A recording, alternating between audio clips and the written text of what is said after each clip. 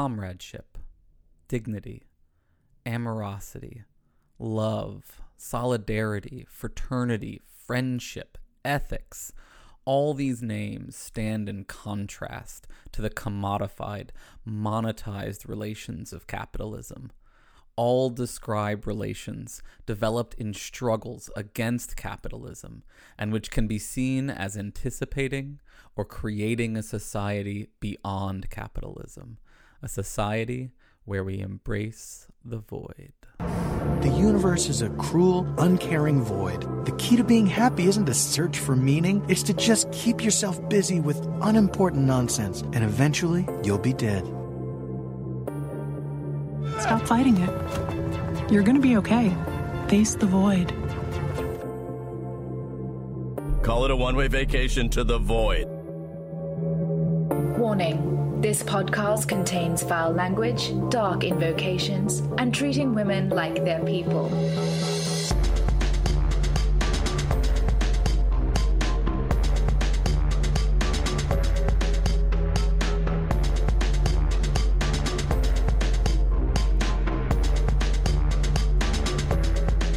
Welcome, friends, to episode 159 of Embrace the Void, where we seek to liberate noses from grindstones. I am your host, Aaron, and this week we are talking race and economics. So, let's make with the human capital. All life ends in death, which we, as a species, are cursed with knowing, resulting in something. My guest this week is Femi, assistant professor at Georgetown University and activist with the Pan-African Community Action Group. Femi, would you like to say hi to the Void? Hey, how's it going? Great. How you doing, all things considered? Still here. Yep. Every day, it seems like. So I'm really excited to have you on to chat about sort of a interesting back and forth that I saw you and Liam Bright having on what is the site? It's Dissent. Yes, it was interesting because there was a whole back and forth on dissent. So I want to talk about that specifically around racial capitalism. First of all, do you want to give folks just like a little bit of background about sort of where you're coming from philosophically and where you fall on the great compass meme of life? Yeah, that's a good question. I would say that what the kind of philosophy that I do is ethics and social political philosophy. Mm-hmm. And I prefer to list the other things as explanations of how I do ethics and how I do social political philosophy. So, you know, broadly, the Black radical tradition in anti-colonial thought is probably where I'm most coming from. And that, of course, has pretty important overlap with anti-capitalist thought and histories of activism. And so those are things that I think about in the context of social political philosophy and vice versa. So would you say that you're sort of a racial anti-capitalist in that kind of way? Yeah, something like that. I mean, I'm fine just saying communist and Pan-Africanist. Okay, fair enough. That's pretty good. Yeah. All right, so we can dive into that a little bit some as we get through this discussion. So this was a back and forth with you and Liam engaging with Michael Walzer over the topic of racial capitalism. From what I gather, he wrote a response to somebody else who had wrote a thing about discussion about racial capitalism, and his was sort of critical of the idea, and y'all came along to some extent and seemed to have tried to defend it. So do you want to start just very basic for folks who've never heard this concept before? What is your definition of racial capitalism? Because it seems like there's a couple of potentially different definitions that are up in the air here. Yeah, there are definitely different definitions that are up in the air. And so I want to emphasize that I'm answering with what it means to me, but how I would think of racial capitalism is just as a name. So a lot of people think of racial capitalism as a description. So it's capitalism, but there's something racial about it, which isn't wrong, but it's misleading, I would say. So racial capitalism is the name for really a set of claims, but basically the idea that the way capitalism developed came out of broad forms of European social organization and the colonial spread of those forms of social organization. And what developed out of that colonial conquest was capitalism as an economic system, but that came scaffolded with the idea of organizing people racially in a social structure.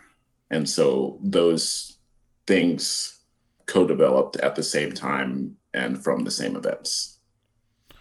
Okay, so basically there's some sort of connection between racialization and the rise of capitalism, and it seems like there could be a couple of different strengths, like levels of strength that we could apply that term. So one would be that like capitalism necessarily is always going to involve race, and racism is always necessarily going to involve capitalism, or weaker versions where we say that capitalism necessarily involves racism but not vice versa, or just a purely contingent historical claim that in our current world racism and capitalism co-emerged and reinforced each other, specifically in the European context. So are you endorsing sort of all of those claims or some of those claims? How would you parse that out? I would say my view is closest to the last thing that you said. Okay. Which is that, as it happens, the way that capitalism developed and the way that racial antagonism or racial social structures, I'd prefer to say, the way those things developed, they, as a matter of historical fact, developed together and developed in ways that were and are mutually supporting. That's just a description of what happened. So you're not as wedded to the like conceptual argument, because it seems like Walzer, in his pushback on racial capitalism, was specifically attacking like a very strong, almost like metaphysical necessity kind of claim that capitalism and racism are strongly are inseparable, not just historically connected. And was that part of the original view? Do you feel like he is attacking a straw man there, or like one overly strong version of racial capitalism?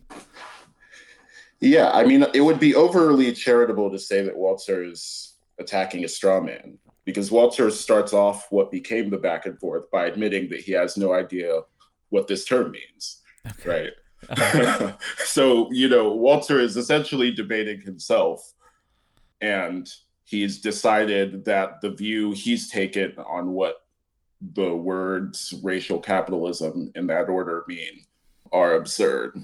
Mm-hmm. And then later in the debate, he tries to walk that back onto what people have actually said. But I think, before we get into thinking about other people's views, we have to start there if we're responding to the Walzer debate.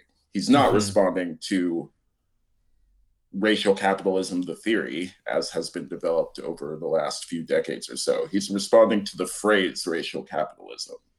Mm-hmm.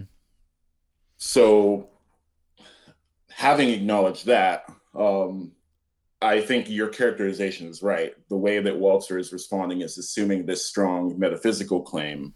And a big part of our response, which I don't think he really responds to on the merits or the substance, but a big part of our response was saying why that isn't really relevant for evaluating racial capitalism, at least in the way that we think racial capitalism is best understood.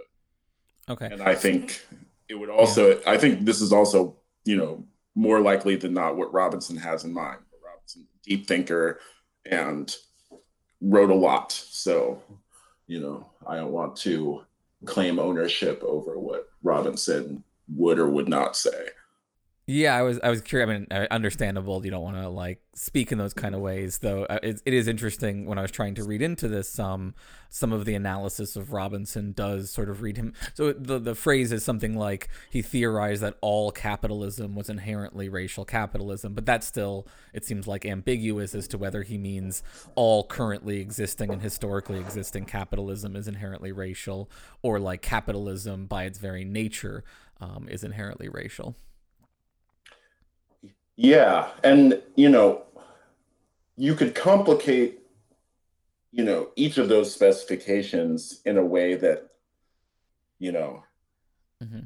reveals the same kind of disagreement and ambiguity, right? So by the very nature of capitalism, do we mean the very nature of the historical events that produce capitalism, or do we mean the sort of conceptual nature of our understanding of this thing that got produced out of contingent historical events, right? Yeah, I'm curious if you, just to put it in some other similar kinds of language in terms of like the post-colonial stuff, there's a paper that I really like, The Myth of Catching Up, where they talk about how capitalism always involves colonies and colonizers, that there's always got to be an in-group and an out-group, an exploited group and a exploiter group, and how those groups are defined, it varies in kinds of ways. And so maybe we could say, it's possible in principle that like there could be a capitalism that where the colony was entirely based around gender or something like that. It just happens that historically it has always involved a racial element as well as potentially sexist elements. Would you agree with that? Yeah, I think something like that is right. Okay. Right. If we just look at how capitalism has actually developed, which I think in much of Robinson's work, but especially in Black Marxism, I think that's overwhelmingly the focus. Mm-hmm.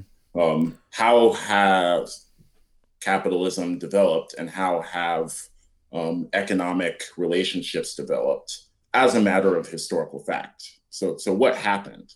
Mm-hmm. And these kind of metaphysical questions about what could have happened, aren't irrelevant, but they're certainly not what Robinson seems to be focusing on. And more importantly, I think that's the right way to think about these things. I don't think these questions about what kind of system capitalism could be, conceptually speaking, are quite as helpful as some other people seem to think they are. Well, so this is interesting. So as I've pointed out, this is mostly, I think, ironically enough, given that Walzer, I think, criticizes y'all in his response to your response as being too theoretical in your arguments and not sort of addressing on the ground politics, and then kind of responds with a series of hypotheticals that don't seem to address on the ground politics. Right. But it does seem like I just want to really drill home, at least, because it seems like, based on what you're describing, a lot of the objections to this view just kind of miss the point of the view. So another person who has criticized this view a lot, it sounds like, is Thomas Sowell, who often gets brought up in debates about racial economic injustice and inequality. And his critiques seem to be something along the lines of, and apologies if I'm misrepresenting them or if they're more sophisticated, this is what I found, was that he sort of argues that you can't really say that there's a necessary connection or a strong connection between racism and capitalism, and because like racism precedes and slavery precedes modern capitalism substantially within historical traditions and such, and so it's not accurate to say that these two things sort of created each other in this kind of way. Do you want to, is the response there, you feel like, going to be fairly similar to what you've already been saying, or is there anything you want to add to like a response to that kind of criticism? Yeah, I mean, I think the broad outlines of a response to that position would be similar to the things I've already said, but there's a kind of choosiness or arbitrariness about when people are willing to entertain complexity and when they're not. Mm-hmm. And I haven't looked into Sowell's arguments, so, for all I know, they're much more sophisticated than this. But just to respond to, the version of the argument you just presented, Mm-hmm.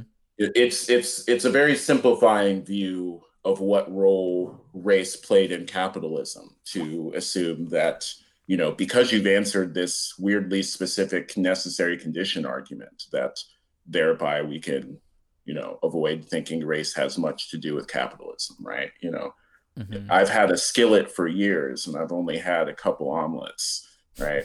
Maybe the connection between skillets and omelets is accidental. It's like, I guess in some sense, but if I make an omelet this afternoon, I still, might give the skillet some credit. I don't think these points about what necessarily travels with what, again, Mm-hmm. in this deep metaphysical sense, in this necessity, are nearly as illuminating, again, as many other theorists think that they are. So, okay, let me just play the whatever I'm advocating for here at this point. I don't even know. You said earlier when we were talking, you mentioned that the phrase racial capitalism is not supposed to be an adjective describing a kind of capitalism. So that does, have a little bit of a sense to it, where it sounds like you're saying there's something stronger being said here than, capitalism has just happened to have the adjective racial affixed to it for all of our history. That there couldn't, do you understand what I'm saying? Like, it seems like there is a little bit of that, like, closer connection argument being made there. How would you kind of square those things? Yeah, so let me say a few things. One thing I didn't say about the preceding analysis that you talked about is that it's also Cedric Robinson's view. It's actually integral to Cedric Robinson's view that the idea of racial organization preceded capitalism, right? It's the very first pages of the book are about how Europe was already organized in racialist or recognizably racial fashion, right? And that's why when capitalism develops, it goes on to have racial characteristics, because the social structure of the people responsible for spreading capitalism and for spreading the economic system that would congeal into capitalism were from a social structure that had these characteristics. So that would be an odd response to racial capitalism, to tell back to a racial capitalism theorist the very story that they've been telling, right? Or at least an aspect of the story they've been telling. But I think more broadly, to address the kind of metaphysics points, Kofi and I, in the response to Walzer, we use the idea of we use the metaphor of a house, a building. I think maybe a vehicle might be better, maybe like a race car or something. So let's say we have a race car. We want it to go faster. We might explain how fast it can go in terms of the stuff it has. We might explain how fast it can go based on the engine that it has in it. And someone could come along and say, well, hypothetically, this car could have a different engine and a different chassis, and it could have different tires and different axle, and it would still be a car. There's nothing metaphysically necessary, given from the concept of a car, that we should make these changes or those changes to soup up this car. And in that situation, I would just say, yeah, you're right. There's nothing conceptually necessary about what cars are like that make it so that we should, modify this particular car in this particular way. But it's not the essence of what cars are that I'm responding to. It's this particular car that we're trying to soup up. And so if we're trying to make that car faster, we need to figure out what's going on with this car and not some other car that could have been built. Mm-hmm. And in this case, the engine would be the racism. That's how this metaphor is working. Yeah. Okay. So I think that makes some sense. And I want to tie this metaphysical argument back down to the ground a little bit, because I think we might. One way that I think Walzer tries to make a sort of case for why this matters and why it's a problem for the racial capitalism view is that he thinks that he can make a kind of trivialism argument here, where he says that, you know, any group that gets exploited by capitalism is going to be turned into a race in some way, and in a like kind of a self-owned kind of way. He uses the examples of Jews and Irish people and Italians as people who would after the fact be racialized, which is I'm pretty sure not how the history worked there.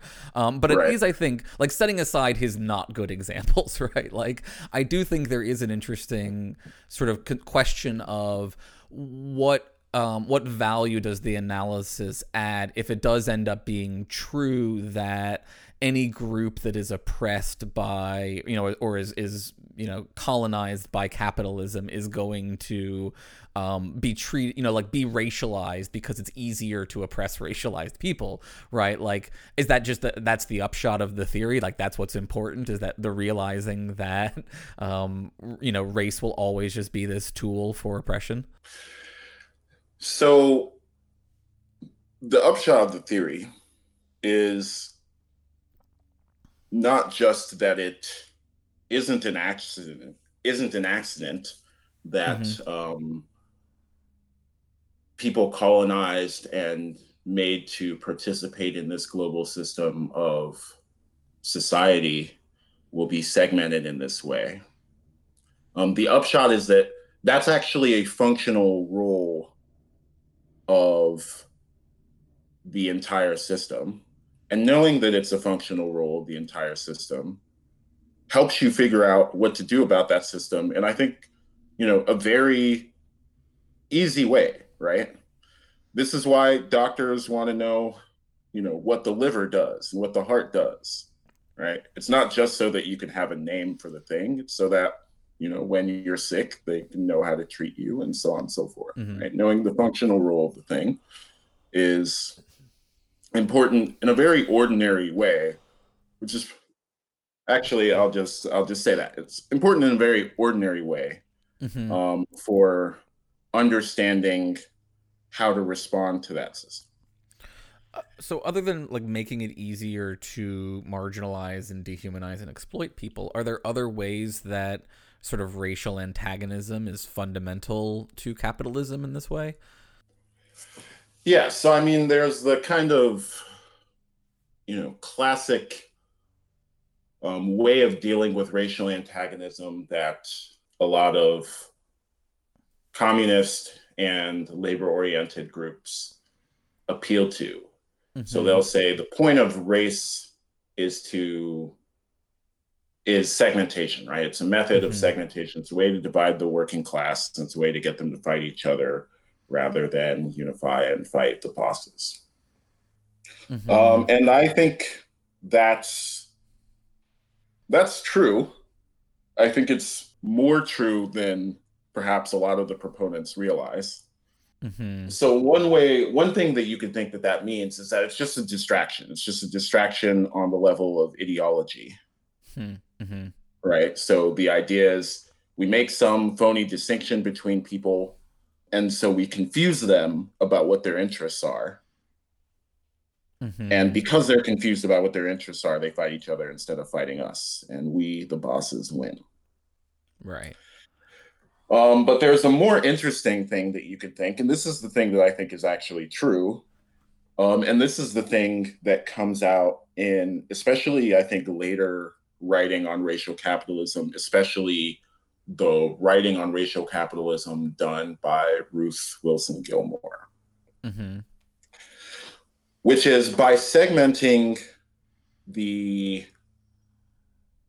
let's just keep saying working class. By segmenting the working class, by segmenting proletariat, no? Yeah, why not? um, I like the ruled, at least for the time being. But by segmenting the ruled, the colonized, the ruling class cannot just make ideological differences, or not just make ideological points of unclarity or obfuscation, right? They can actually make it true of the working class that different parts of the working class have different interests. Mm-hmm.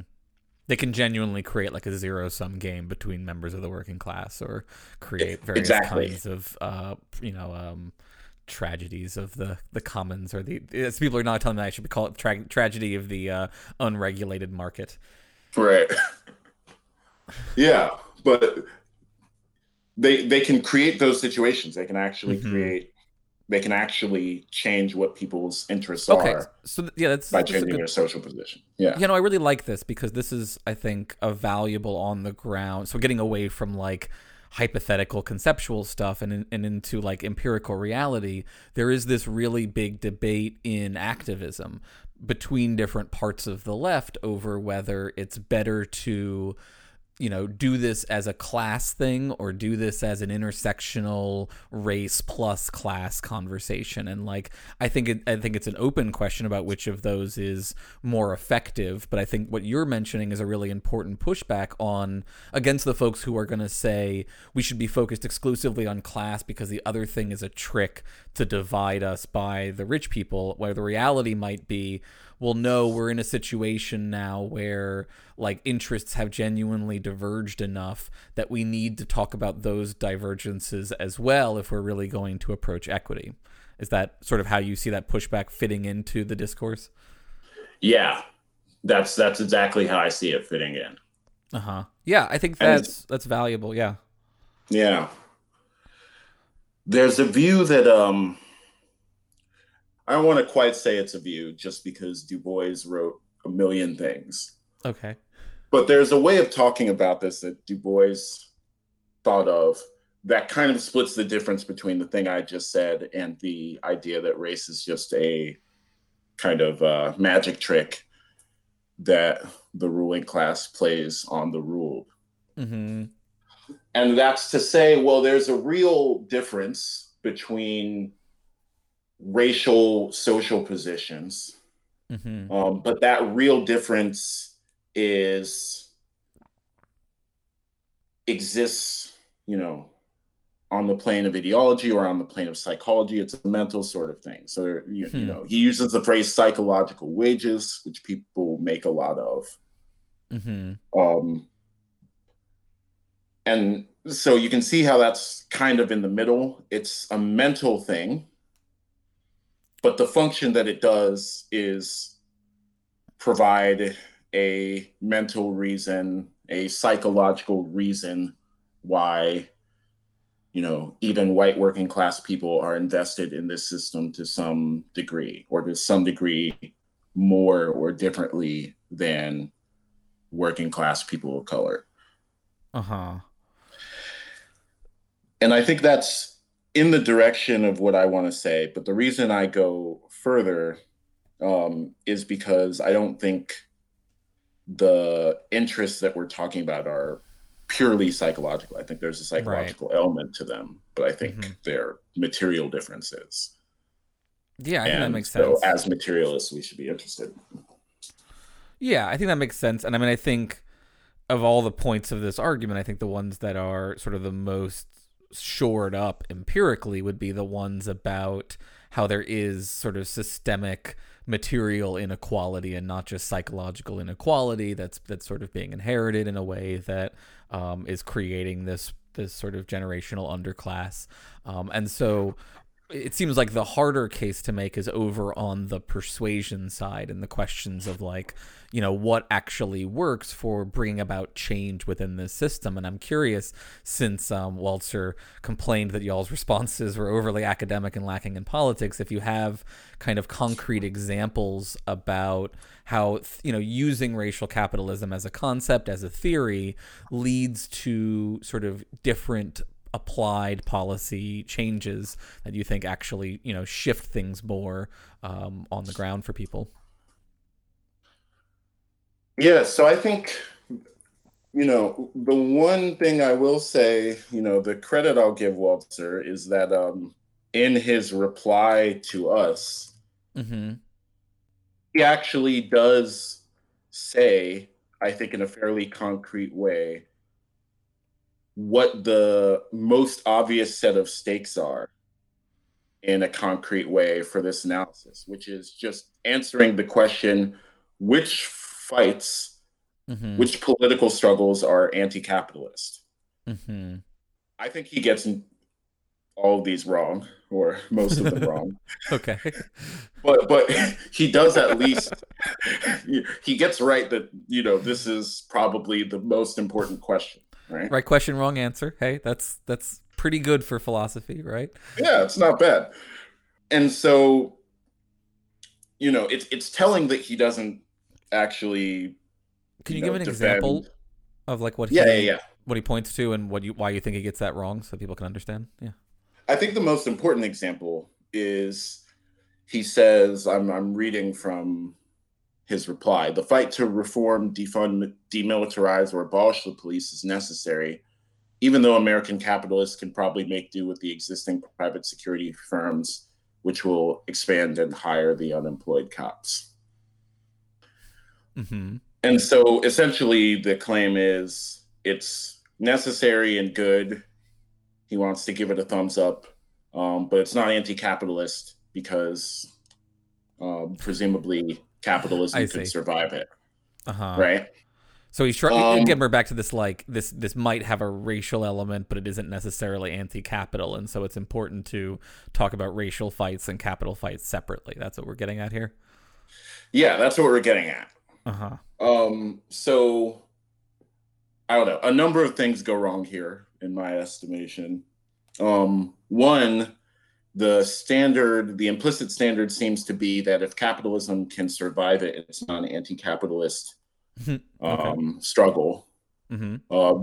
That's a bizarre criterion that even the Russian Revolution of 1917 wouldn't qualify as anti-capitalist on the basis of, right? I mean, a weird connected thing is that he seems to think of national boundaries as having separate socialism, so he might not agree with that characterization of the Russian Revolution, but I think that's just yet another mistake. But it seemed like it would also apply to the Chinese Cultural Revolution, right? Given that they basically slipped back into a mixed capitalism. Yeah. So, if he doesn't like the Russian Revolution example, could just use that one. But I think more importantly, the reason why, or let me put it differently. So what's more important and what's more telling about this response to the movement against the police and police violence is that it's essentially, other than the whole will capitalism survive, is this the one struggle that needs to happen? Other than that mistake, it's really just circularity, right? So if you believe in the idea of racial capitalism, if that's your analysis, then you think racial injustice, racial antagonism has a functional relationship to capitalism, right? Mm-hmm. So it follows then that things that take out, load-bearing structures of racism are against something that capitalism functionally relies on. Mm-hmm. So if you believe in racial capitalism, if that's your analysis, then a movement against the police is anti-capitalist, right? Mm-hmm. It's anti-racial capitalist. Mm-hmm. And so I think that's exactly the kind of disagreement that racial capitalism is a help for, right? Because there's people on, the side I'm on who would say the fight against policing is an anti-capitalist struggle. And there's people on Waltzer's side who would say it's some necessary other sort of struggle. Mm-hmm. And racial capitalism would be part of saying why I would want people to be on my side, why I would think they should be on my side of that debate. And that's a debate about what to do. Mm-hmm. Would you be at all interested in, like, if there was a poll that tried to figure out if, you know, if we code this as a racial capitalism issue versus a separately racial or capitalism issue, right? If we try a bunch of different advertising campaigns on people and see like what gets them actually to engage with the issue more, and we found out that like it actually works better if we separately talk about capitalist issues and racial issues, would that impact how you think that we should approach these issues? Would you feel like, you know, maybe it was still true that racial capitalism as a theory is correct, but that we shouldn't emphasize it as much in our discourse? Or do you, on the other hand, maybe think that like it would just be impossible for those results to occur in our world given the historical connection here? That's an interesting question. I mean, my instinct as, you know, somebody who organizes is to do what wins. Mm-hmm. So, solid strat. Yeah, it seems like that's the right approach. And so, no, I'm not attached to racial capitalism as a theory being a sort of litmus test or requirement for messaging around the campaigns that we choose, right? Mm-hmm. So it might be the case that a fight against policing is functionally anti-capitalist, but it might not be the thing to say when you show up at a meeting, right? Yeah. And I actually, now that I say all this out loud, I think that's probably exactly what my first guess would be. Okay. Yeah. That like you actually do think it could be the case that you have to kind of code switch between different ways of being a crypto racial capitalist or racial anti-capitalist, I guess, in your case, versus sort of putting on different hats in different groups and talking about the racial versus the capitalist elements? Something like that. I think you should be honest about what your politics are, mm-hmm. but that doesn't mean that, you know, you have to always be shilling for your analysis of things, right? Sometimes you can just meet people where they're at. Uh-huh.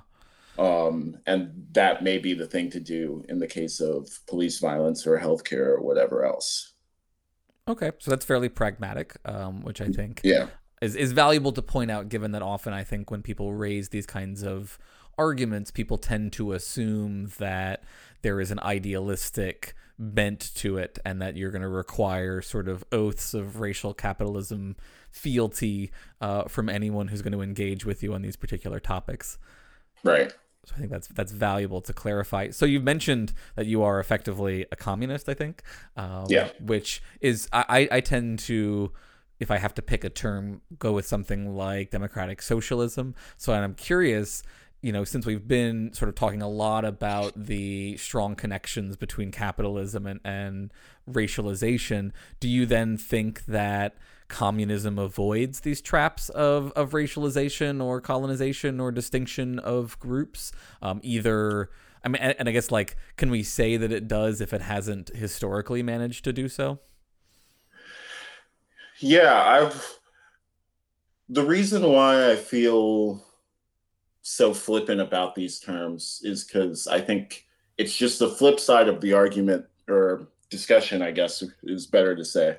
But it's a flip side of the discussion we were having in the first half of this call, right? Mm-hmm. Which is, you know, what are these kind of metaphysical commitments to, you know, concepts of the good in the case of communism, or concepts of the bad in the case of capitalism versus racial capitalism? Like, what do those actually commit us to? Mm-hmm. So when I say I'm a communist, I really just mean, if you ask me to describe what the ideal world is, that's the answer I give you, or the answer that I would give you would functionally amount to communism. Mm-hmm. If you ask me what kind of world we should build now, mm-hmm. and what we should be building towards, I would give you an entirely different kind of answer. Interesting. What would that answer look like? I mean, relative to that question, I would say something like eco-socialism. Okay. And what I would Meaning, mean by that is I think that the fights we should prioritize are climate justice in mhm. the near to medium term political future, and we should be fighting for largely democratic grassroots approaches to that problem. Okay. Do you feel that since you bring up eco issues, do you feel like that one has a fundamental racial component to it as well? Do you see the sort of environmental fight as just another sort of colonialist, racialized battlefront, essentially? Yeah, I do. I think the history of colonial conquest and neo-colonial management is a history of the distribution of climate problems and climate vulnerability Mm-hmm. and general environmental vulnerability through a lot of different paths, and a lot of different reasons why that's the case. But Mm-hmm. generally, that's the approach I take to those issues. And so, I think the fight for racial justice and colonial justice just functionally is the fight for climate justice, at least in this century. This actually brings up another question I was pondering and actually put to Twitter while I was doing research to to chat with you, which is, is there really a meaningful, worthwhile distinction to be made between capitalism and colonialism, or is like capitalism mostly just colonialism with better PR? What are your feelings about that? Do you feel like it's worthwhile to distinguish between those two systems, or is one of them just a more efficient version of the other? I mean, I think it's worthwhile to distinguish them just because it gets you out of, the obvious questions of, well, what about colonialism 3,000 years ago or blah, blah. When we say colonialism, we often mean the specific kind of Mm-hmm. era of European conquest of much of the world. Mm-hmm. Um, Even myself, I often use the word, and that's what I'm saying. But if we were really tracking the concept of colonialism, obviously it has a much deeper history, a much more complicated history, both um, before that era and during that era and in the present, right? Mm-hmm. But I think the important thing to notice is that capitalism developed out of a really specific history of historical events, right?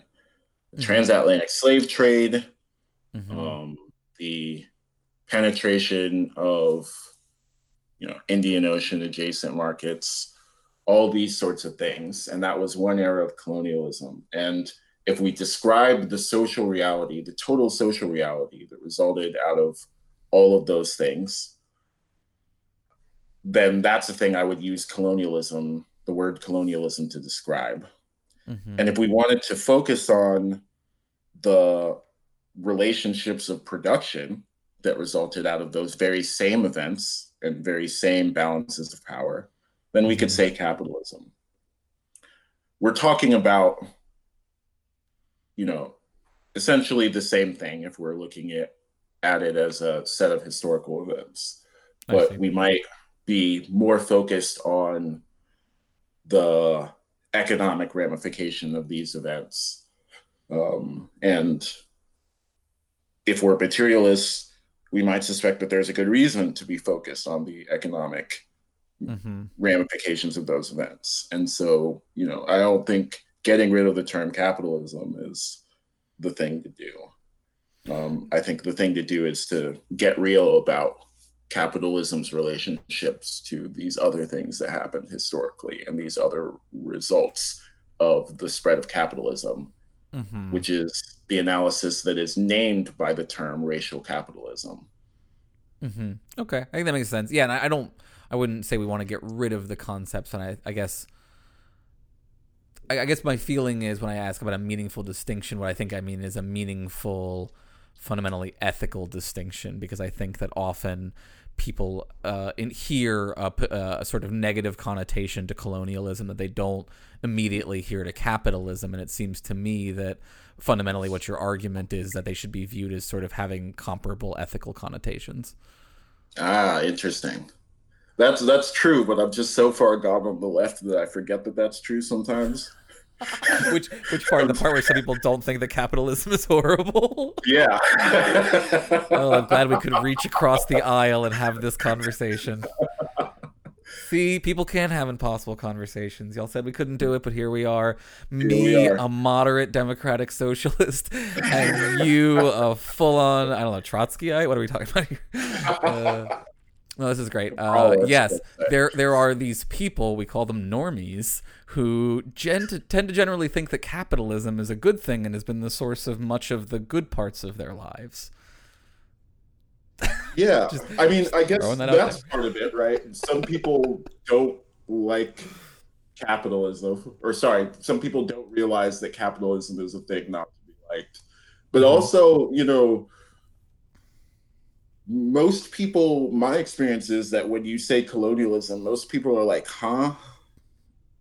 Interesting. Or they'll be like, oh yeah, that's the thing the British did one time. The thing with Britain and India. Talking about that? Yeah. I probably don't know about India. Right. Yeah, no, I mean, they did to us before 1776 and before Hamilton. Right. So I guess my thoughts on this are, and I'm setting aside the people who aren't going to be interested in these thorough analyses of history or something like that. But like you were mentioning, how we have to distinguish between the like European, or we do sort of typically distinguish between like the European colonialism and like historical Roman colonialism or Greek colonialism or something like that. But I'm just curious, like, what's the upshot of separating those things substantially? I think, there are folks who, the folks on the other side of this, on the pro all of these things side, who are like, look, the colonialism of the ancient world gives rise to the capitalism of, the colonialism and then the capitalism of the modern Western world that has produced democracy and all these great goods and such. And, I've seen people go so far as to make defenses of even European colonialism on the grounds that it lifts people up out of poverty and things like that. So I guess I'm wondering, is there really a benefit to not seeing capitalism as just sort of the modern incarnation of this ongoing process of, the acquiring of wealth by a variety of names that involve oppressing people?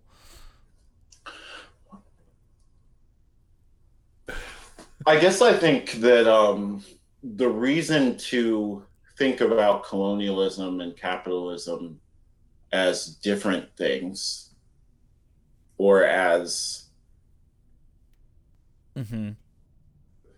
I think the reason to think of them as different is it gives you a different picture of what we would have to do to be free. And that's really, the debate of the class reductionist versus the rest, and the debate that Walzer portrays himself as intervening in, is actually meaningfully what's at stake here, besides the tactical question of which fights are anti-capitalist. But which world is the liberated world? Which world is the one where we're free? Does it just require us to get control over the means of production? Does it just require us to deal with problems of injustice that have to do with the way that we produce things? Are all the other forms of injustice downstream of that? I think thinking of colonialism as, a separate thing from capitalism gives you a different perspective on those questions than I think just anti-capitalism would give you. Okay, I think that's fair. So, like, what are some, getting back to a bit more applied side of things, I'm curious what this means in your mind for, like, a lot of the hot button potential solutions to these kinds of persistent inequity. So, for example, are you in favor of reparations? Are you in favor of like racially targeted reparations? Do you have thoughts about, like, is it possible to close the racial wealth gap without some sort of explicitly racially based affirmative action? So I'm in favor of reparations. Okay. I'm in favor of reparations both at a national scale and at a global scale. Mm-hmm. And I think that's the story of how you get to the just world in the right way. Mm-hmm. But what I think that means concretely in this century doesn't look very much like what most people talk about when they talk about reparations. I feel like going to the reparations museum and Watchmen, or getting your reparations check. No. Yeah, it doesn't look like either of those things. I mean, it may well involve both of those things. Okay. Don't get me wrong. I'm not anti-checks. I'm not anti-museums. But I choose to focus on what the actions that we take in pursuit of reparations would have to accomplish rather than debating about which actions those are. I think people get that backwards. They start with the actions they want and then try to say why those would carry the consequences that they want. And the world's not that cooperative. Do you have specific targets then in terms of consequences that you think we need to be focused on rather than emphasizing certain means? What are the ends that like you think are really important? Because I saw you were having a back and forth as well on Twitter about like how a lot of us get caught up in these kind of psychodramas around things like white fragility or white guilt complexes or all those kinds, like just to give one example of the kinds of things that people get caught up in. And so I guess I'm curious, what do you think are the real sort of meaty like end goals that we need to be sort of laser focused on and avoiding these psychodramas in the meantime? Yeah, I think we need to be laser focused on climate justice and specifically preventing the rise of climate apartheid in the global north, let's call it, or the first world, and impending climate genocide throughout the third world, or global south if you prefer. I think that's the target. How are you feeling about that target? I'm radically pessimistic about this target. I'm incredibly pessimistic about it as well. Okay. For a number of reasons. One, that it's already started. And my perception of things is that we're already seeing the right-wing response, which is draconian border policing, the concentration camps in the southern United States and the border wall. Yeah. The Greek government just dropping migrants off at the beach, essentially. And the left, as far as I can tell, largely is just asleep at the wheel. Yeah, it does feel like we're so caught up just trying to get back to basically being able to pass laws, and we're just watching sort of the crisis continue to unfold, and it doesn't even feel like we're getting close to being able to functionally be able to even manage the government again, given the death cult that appears to have taken hold of a large portion of our government. So yeah, I'm just so terrified that what we're about to watch is the rest of our lives of, people trying to escape various forms of climate collapse and sort of being met with increasing amounts of violence at the borders. Yeah. And the situation is apocalyptic, especially for the African continent. The projection that ProPublica and the New York Times did recently said that something like 1 of every 3 people would be put outside the climate niche that humans had thrived for thousands of years by the encroachment of extremely hot zones. Mm-hmm. So functionally, we're talking about by the close of the century, more or less the entire continent of Africa being uninhabitable. And that's just the ecological effects. So once we factor in migration and the resurgence of right-wing politics in attitudes towards migrants who will be disproportionately Black and brown, we're talking about something that looks to me like a global version of the backlash against radical Reconstruction in the US South. Mm-hmm.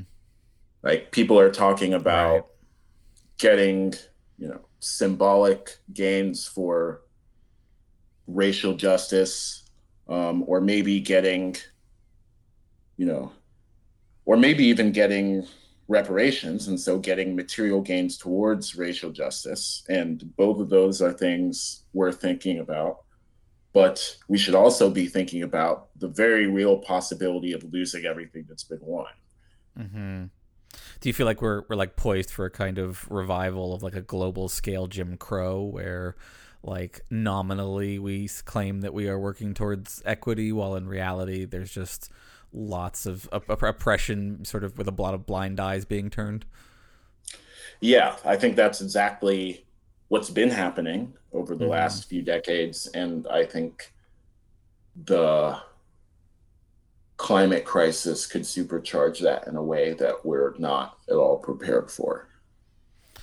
Yeah, and I think your concerns about the rise of right-wing extremism in response is really important, because I do think there is, like, in a functioning, like imagining we woke up in a functioning world somehow, right? Like, Right. The solution at this point is going to have to be a lot of, like, aggressive support for immigration and resettling of people, and like finding new infrastructure for people to live in, since we've made certain parts of the planet uninhabitable. But instead of sort of being proactive on that front, there's going to, I think, be a ton of resistance, and then we'll end up, I think, with water wars and armed conflict about these things. So yeah, I'm nervous. Yeah. So I realize we're running a little short on time here, and I gotta torture you still. So I wanted to ask you: are there any final things you want to say about racial capitalism for folks who are trying to understand this more, and especially, do you want to point folks to any resources, especially ones that are pretty accessible to non experts for understanding these arguments? Yeah, I mean, I think everybody should read Golden Gulag by Ruth E. Gilmore. What she's studying in that book is the rise of essentially carceral California. But I think that the way that she does it is, in a lot of ways, the most instructive thing about the book. So if you want to see what an analysis of politics looks like from, a view informed by racial capitalism, I can't think of many better examples of scholarship than that one.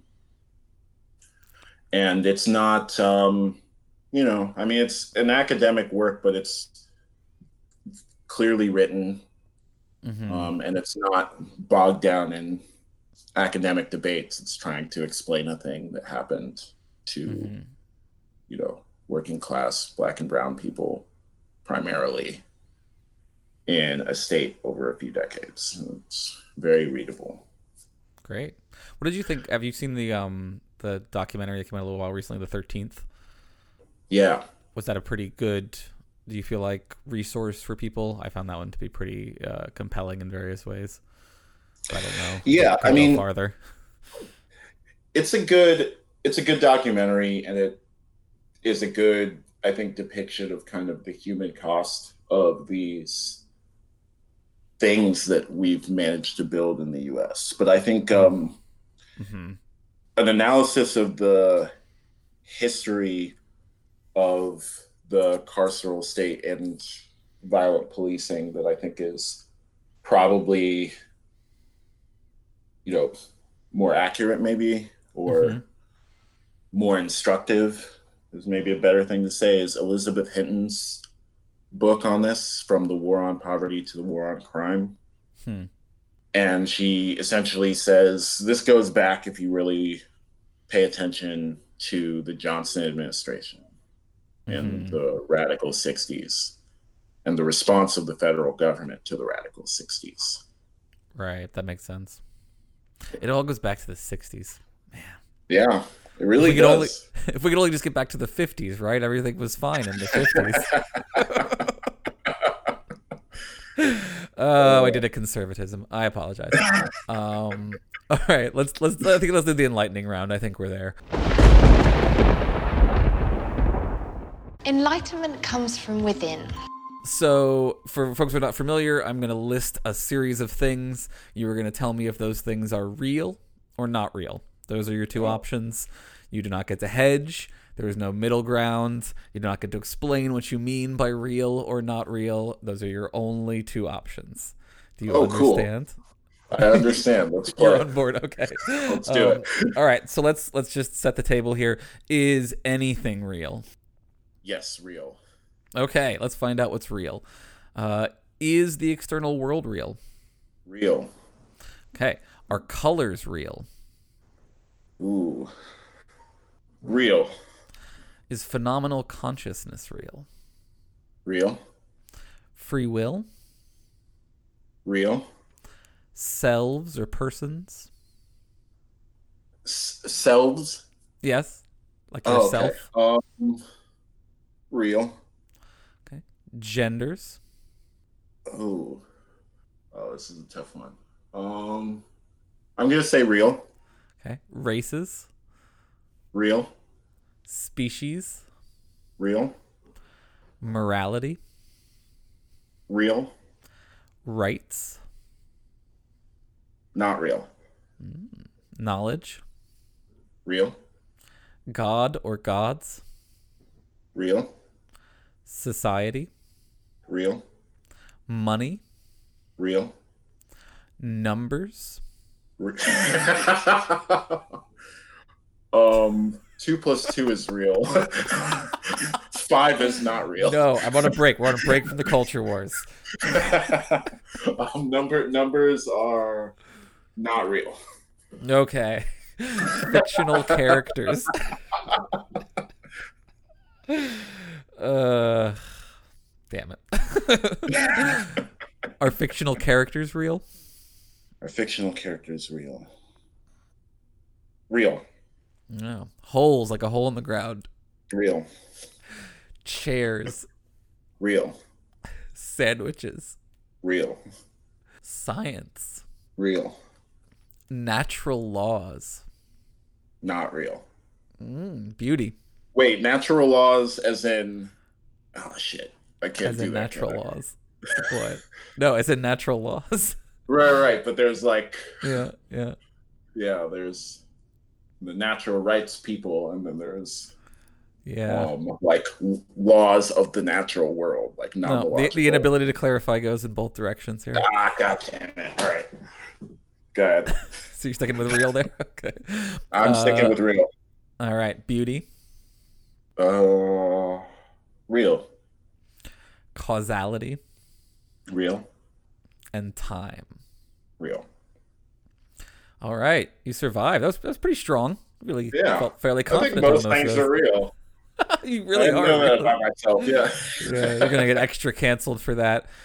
All your friends on Twitter are gonna cancel you for all the realism ones, and all of your enemies on Twitter are gonna be like, "You just said that numbers are fake, but fictional characters are real." I'm doubling down. Yeah, no, you've gone very Pomo, and I appreciate it. Well, thank you, Femi. That was a lot of fun. I really appreciate the discussion on both capitalism and that little bit on numbers at the end. Do you want to let folks know where they can find you and your work? Yeah. You can check out whyeverythingcostsmoney.com. That's where that's where I do my little reviews, and not really reviews, just explanations of books that I think are cool. All right. Yeah, and go Twitter? there. Twitter, Olufemi Otaiwo. All right. Wonderful. Well, thank you so much. This has been a lot of fun. All right. Thank you. As always, I'd like to thank our listeners and patrons who make the show possible. We've got quite a few new patrons recently, so I'd like to thank Rambo Billy, Matthew Brown, former internet spaceship politician, Jess Abels, Luis Fernando Rodriguez, Nestor Buen, Intellectual Darkwave, Curdy, Rinthrin, and Grant Godso. And as always, thanks to our $20 tier Duke patrons, blacknonbelievers.com, blacknonbelievers.com, blacknonbelievers.com, Chad T, Jesse Rabinowitz, and Brenda Goodman. And our newest $20 patron, Patrick. Thank you very much. And most of all of the Void thanks to our top tier patrons, Dave Maslich, the creepy eyes that stare at me from the void, and our newest top patron, Big Easy Blasphemy. Thank you all so much. If you'd like to support the show, please subscribe and leave us a 5-star rating and a review on podcast apps. Follow us on Twitter at ETVPod, and if you notice a small void growing within you, consider supporting us financially at patreon.com/embracethevoid. Just $4 a month gets you early access to episodes and our bonus book club content. Most of all, and I cannot stress this enough, you are the void, and the void is you.